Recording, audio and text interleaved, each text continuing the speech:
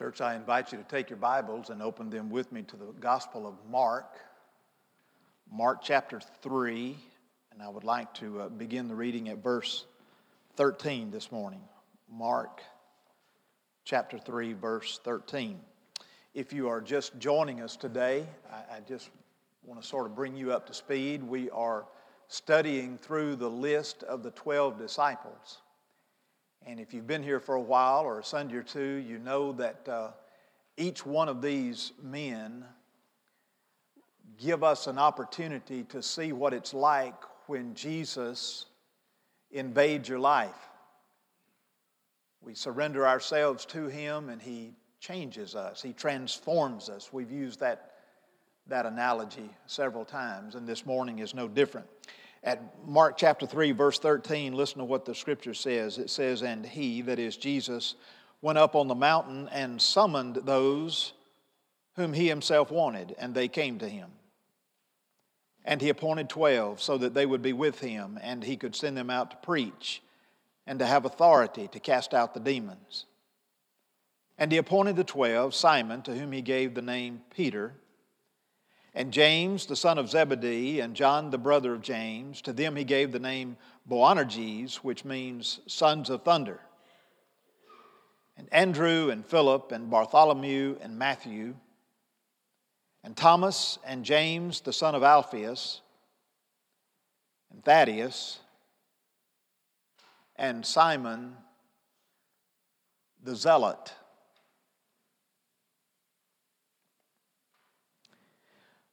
Richard Owen was a renowned zoologist who said on more than one occasion that he was grateful for the fact that he lived in a day and time where men could extract from the earth one bone, and not even one entirety of a bone fragment. And from that small extraction, they could with accuracy determine the kind of animal that bone came from. You think about it, they would use modern technology and they would scan the bone, they would do all the forensic analysis and determine the day and age in which that animal might have lived, but then they would project the image and they would build a skeleton and put bone and flesh and blood, and in some cases even make it animated so that it comes to life. Well, that's exactly what we're going to be a part of this morning. We're going to take one small, fragmented insight, and we're going to build a life, a person, a personality. And I think it is with accuracy that I'm showing you what it may have been like for Jesus to call this man we know as Simon, the second Simon, to follow Him as a disciple. Mark's gospel is very plain. It says that Jesus called Simon the Zealot to be a disciple. But in order for you to get the impact of the insight this morning that I'm sharing with you, you've got to go back in time with me and sort of relive some moments. Now, it won't take us long to do this, but bear with me, and then I want to make application of this historical lesson this morning, which in my mind is fascinating. As a matter of fact, if you ask me to just sort of prioritize the 12 disciples and list them in their matter of influence, the order of influence, and personally the ones that I like the most, I would rank Simon the Zealot somewhere near the top. So hang with me for this moment. First of all, go back and think about what it was like when the Bible came into existence. I know it's hard to imagine what that was like, but here we have all of these ancient men, and I assume some women might have been a part of it, I don't know, but men who would take the manuscripts of Scripture and piece them together, and then they would walk through the process that we know as canonizing Scripture. And what that means is there were officials of the church who said, this writing is inspired of God. We know there's 66 books in the Bible, right? 39 in the Old Testament, 27 in the New. So the canonization process took place over a period of years as these men would come and evaluate and in a very highly scholarized fashion, they would examine one manuscript after another, and then they would all come to a consensus over whether or not that particular manuscript needed to be included in the canon, in the Bible. When Mark's gospel first was evaluated, the multiple copies of his manuscripts came together, and they read here in Mark chapter 3, where the names of the disciples were listed. What they read was not Simon the Zealot. What they read was Simon Kana. Now that is just a plain transliteration of what they read. We might call it K-A-N-A, Simon Kana. And they wondered, who is this man? What is this designation? And it was consistent from one manuscript to another. What does it mean for him to be Simon Kana? And for a long time, there was a mystery behind this Simon. They posed some possibilities. Somebody said, well, I think the writer was trying to tell us he was from Canaan. And so they pursued that idea for a few minutes. Well, we know about Canaan, right? It's an Old Testament designation of what? The Promised Land. When Moses went back and delivered the Hebrews out of Egypt, he was leading them to Canaan, the land flowing with milk and honey, ultimately the land of Israel as we know it today. But those Bible scholars talked about that and said, no, that's like saying Bill from Mississippi. I mean, it's too large an area. There are too many, which, by the way, did you know that since 1999, the name William is the most favored name for boys born in Mississippi? Did you know that? Well, now, my name is not William. So you put William with Bill, you've got a very common name for male children in Mississippi. Now, that's useless information, but you ought to know by now I am full of useless information. Right? This idea that he was Simon from Canaan, that's like Jim from Tennessee or James from Arkansas. How can you figure, what's significant about that? Surely there were many Simons in Judah, in the south, in Israel, in the north. I mean, if you put those together, this is not accurate, they would say. Then somebody came along and said, oh no. Notice that the majority of the disciples that Jesus called, we believe, were from Galilee. And we know that Jesus' first miracle took place at a wedding, where? In Cana of Galilee. And so they began to pursue that idea. Is it possible that this man Simon was from Cana in Galilee, and there was one either possibility that it was in Simon's house that the wedding took place, where Jesus turned the water into wine? You remember that was his first miracle. So they began to talk to people from Cana. This is, in my mind, a layman's version of how it happened. And the oral tradition, as history was not recorded in print, it was just talked about and shared from one generation to the next. But as far back as they could go, they had no semblance of this idea that there was a prominent man named Simon from Cana in Galilee. So they put that view aside and said, what in the world does this mean? And after much debate, finally, somebody came along and said, guys, I think we're missing it. We're reading it for some designation of a location, but it means literally what it says. Do you know what the word kana means in the Greek? It means white hot. Mark was revealing that this Simon was a man white hot. Have you ever taken charcoal and lit it to maybe cook a hamburger? How many times on Sunday morning do we talk about food, right? And so you notice the coals there turn an ashen gray, but as they become at the peak of their temperature, they are white hot. That's exactly what the word kana refers to. Simon, the white hot man. What does that mean? Then they realized that this may have been the way that God was protecting Simon's identity as long as he was alive. Manuscripts would have been written probably while he was still alive, so that no one would associate him in a way that would be detrimental to him or even to his family. And then they realized, this was a designation of, or a description of, the Zealot movement.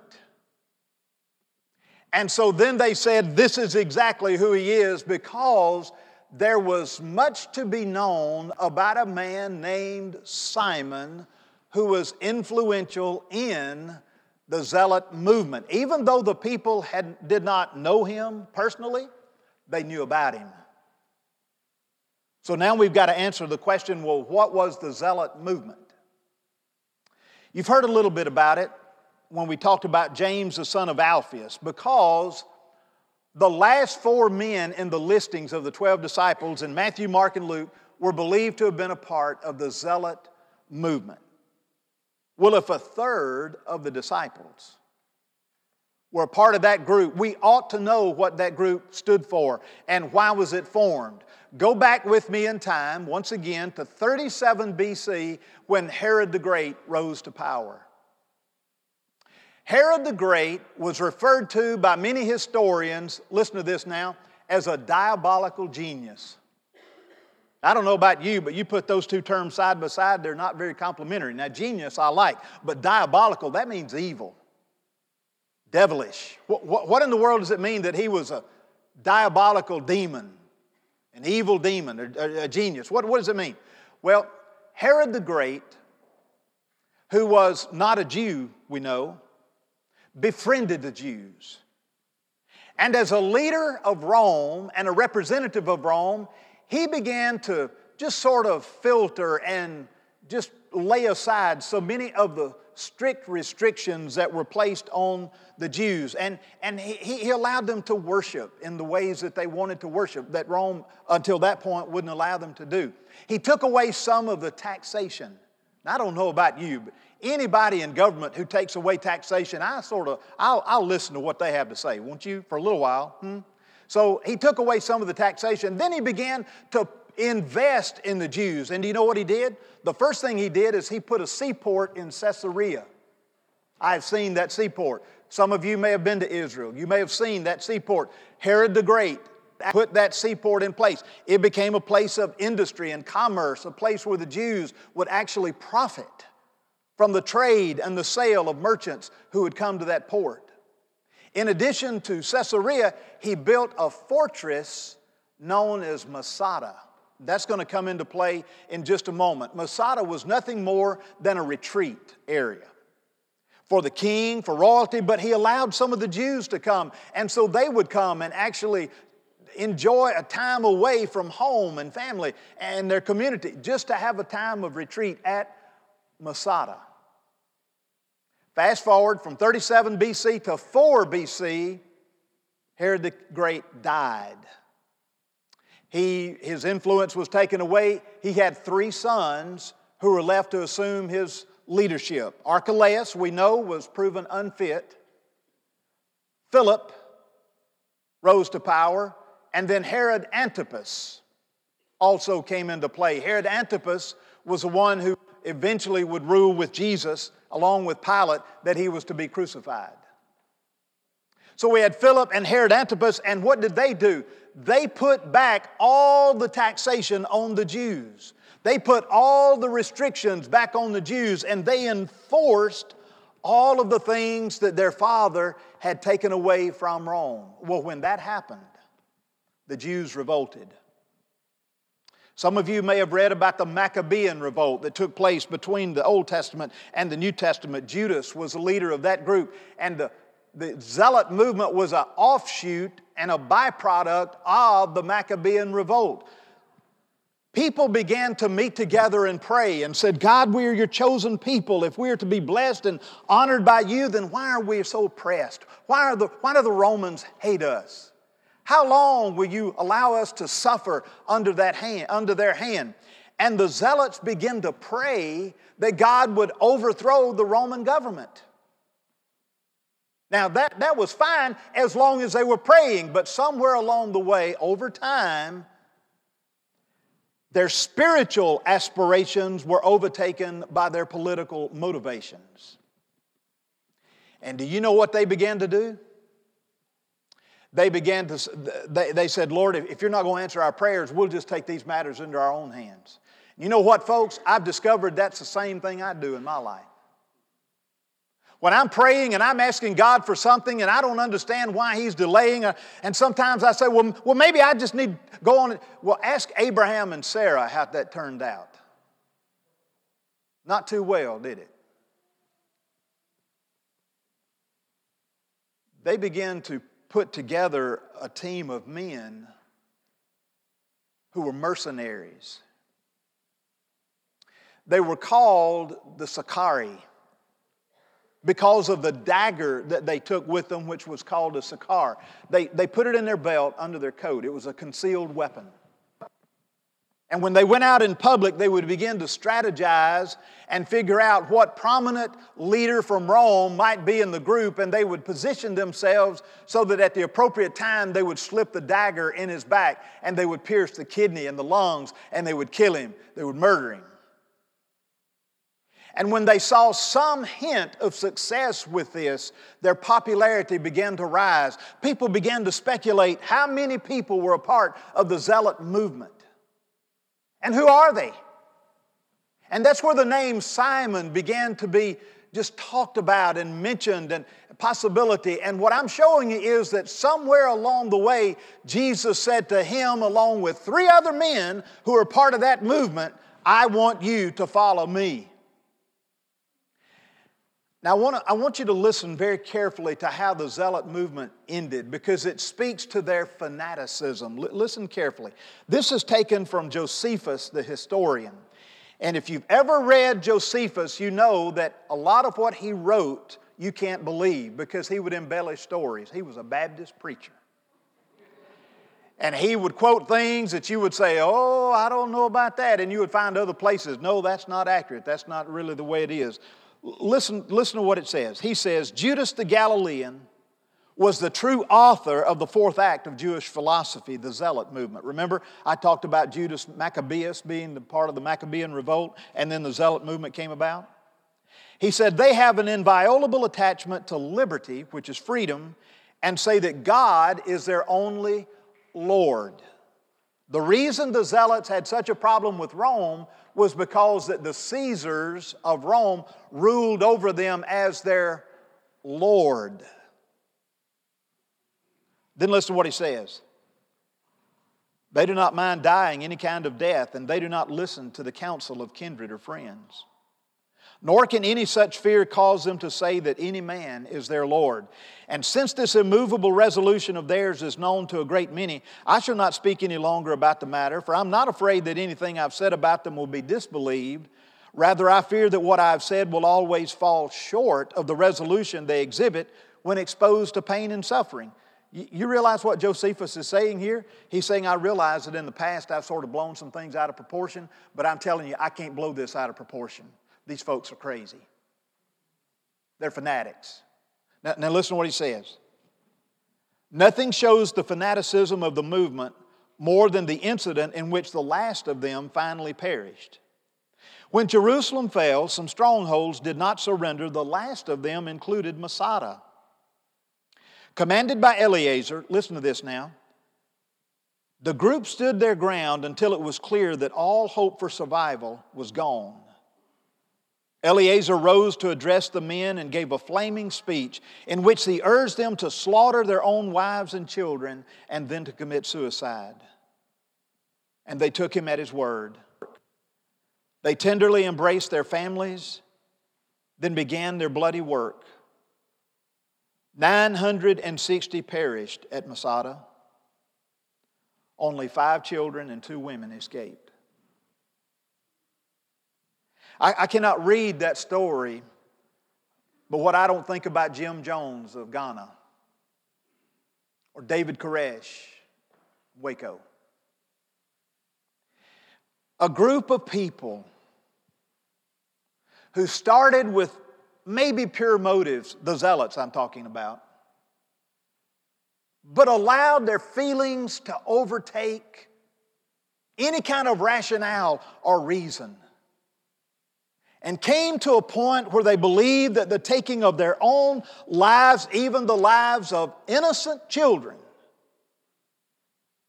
were better than remaining alive. I think most of us in this room realize just how relevant this is. Because in our lifetime and in our generation, we've come to understand that every now and then history presents itself with a story of such people who believe that death is better than life. Ask those who were at Pearl Harbor. Ask those who were in New York with the Twin Towers, with the crashing of the planes in the Pentagon, in Yorktown, Pennsylvania. We know that today there are still people who say it's better to die than it is to live, and we die with honor when we kill the innocent. You understand where I'm coming from? That's exactly what this group came to be. And yet, here it is. Jesus said to 4 of these men, "Follow me." Now, I want to say very carefully this morning that there is absolutely nowhere in Scripture, Old Testament, New Testament, certainly not in the teachings of Jesus, that would condone such violent acts. Nowhere, not one scintilla of evidence in all of the Bible. But I want to remind you folks that history has proven itself over and over and over and over again that enemies swap vices. And if we're not careful, there could come a day where we become them. You say, boy, that's harsh. Bill, I can't even believe you say that. No, it's a word of caution. But the preaching point is actually the point of what happened in the life of Simon. Because when you allow Jesus Christ to come into your heart and into your life, and His nature overtakes your nature, then your desires and your preferences and your will are all put aside so that He might reign preeminent in your life. Jesus saw these men who were committed to something higher and greater than themselves, and He said, oh, my calling is that, and my calling is so much better than that calling that you're praying about. To overthrow the Roman government? I'm not going to overthrow the Roman government, Jesus might say. I'm going to overthrow the world. His desire is that you and I put aside our own desires and feelings so that we might be passionate about Him and committed to Him. This morning on the radio, as I was driving up the highway, a hymn came on the radio, and I began to listen, and I began to sing along with it. And it's that much favored hymn that we've sung many times since I've been with you, and it is that hymn, I surrender all, I surrender all. And there's one little phrase that just sort of stood out as I began to listen to that hymn, and the phrase was that, in your presence daily I will live. And that is the theme of this message. Of allowing Jesus Christ to be... Listen, folks, we get passionate, we get lathered up, we get excited about so many things in this world. I want to ask you a question. How passionate are you about Jesus? Don't you think if we were a little more excited about Jesus, more people would be saved? The rest of the world would hear the gospel? Churches wouldn't be in decline? Churches certainly wouldn't be concerned about money. I'm here to tell you that if Jesus Christ reigned supreme in our life, our lives would be totally different, my life included. Years ago, I ran across a poem. At least that's the way it was couched as it was presented. And at first it was presented as the words of a preacher that he penned the night before he would die. He was in a country where the gospel was not tolerated, and they put him in prison, and then they told him they were going to execute him and kill him. And he penned these words. Now, I later learned that that was a fabrication. That was not true. And for a long time, I wouldn't share what I'm about to share with you because I said it was presented as something that it was not and so forth. But then I went back and read the words and I said, even though in that context it may not have been written, nevertheless these words were written. And they are inspiring and they are descriptive of what I think Jesus Christ is asking of you and me, and I want you to listen to it. I am part of the fellowship of the unashamed. I have Holy Spirit power. The die has been cast. I've stepped over the line. The decision has been made. I'm a disciple of Jesus. I won't look back, slow down, step down, or be still. My past is redeemed and my present makes sense, and my future is secure. I am finished and done with low living and sight walking, small planning, smooth knees, colorless dreams and tame visions, mundane talking or cheap giving and dwarfed goals. I no longer need preeminence, prosperity, positions, promotions, plaudits, or popularity. I do not have the right to be praised, topped, recognized, regarded, or rewarded. I now lean by presence, live by faith, love by patience. I'm lifted by prayer. And I labor by power. My face is set, my gait is fast, my goal is heaven, and my road is narrow. My companions are few, but my guide is reliable, and my mission is clear. I cannot be bought, compromised, detoured, lured away, turned back, or delayed. I will not flinch in the face of sacrifice, hesitate in the presence of adversity, negotiate in the table of the enemy, or meander in the maze of mediocrity. I won't give up, shut up, or let up until I have preached up, prayed up, and stayed up for the cause of Christ. I am a disciple of Jesus. I must go till He comes, preach till all know, and give till I drop. And when He comes to claim His own, He'll have no trouble recognizing me. Lord, teach me to pursue Your goals for my life, even in the face of rejection.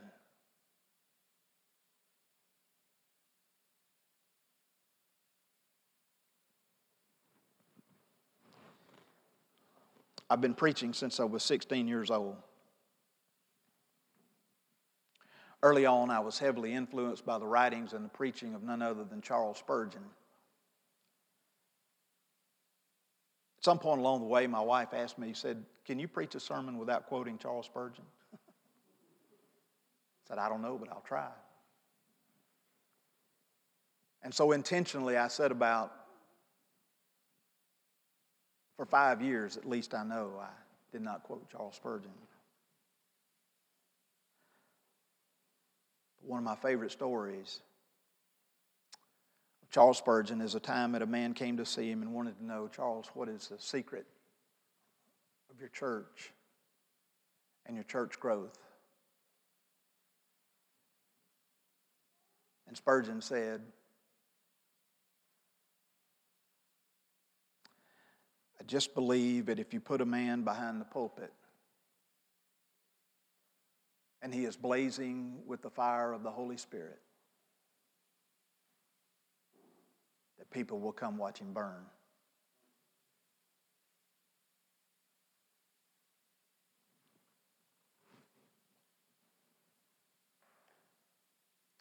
I get it, folks. I understand that I'm not all there is. I'm animated. I'm loud. I move about.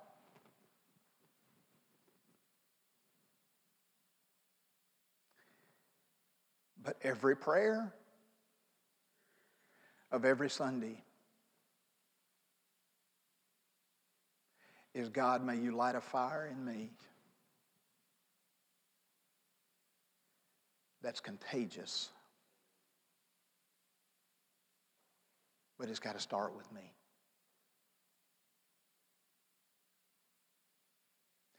How willing are you to let your life to be consumed by the power and presence of Jesus Christ? For me, it's a daily struggle, but a prayer I will not quit praying. May we be a people on fire for Him.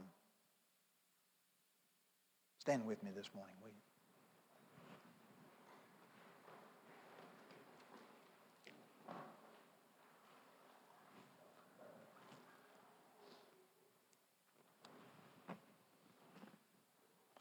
Father, I pray that you would take this message and use it and apply it as only you can. Somehow, some way, I pray that you would increase our capacity to see you, to love you, to know you, and to serve you more in a much greater way. Would you help us to measure our own passion and potential, our own interest in kingdom work? And Lord, I pray that you would excite us and motivate us to be the individual lanterns and torches that you need us to be, so that we might attract and affect so many others around us. But Lord, it's all for your sake and for your glory. Help us to do that. Help us to do that in a tempered sort of way and in a loving, Christ-like sort of way. Father, we give this invitation today on your behalf and pray that if there is any person here who desires to make public their commitment to you, let them come. Whether it's coming by profession of faith and a desire to follow Jesus in baptism, or Christian or Christian family looking for a church home, let us respond in a way that is pleasing to you. We pray this in Jesus' name for his sake.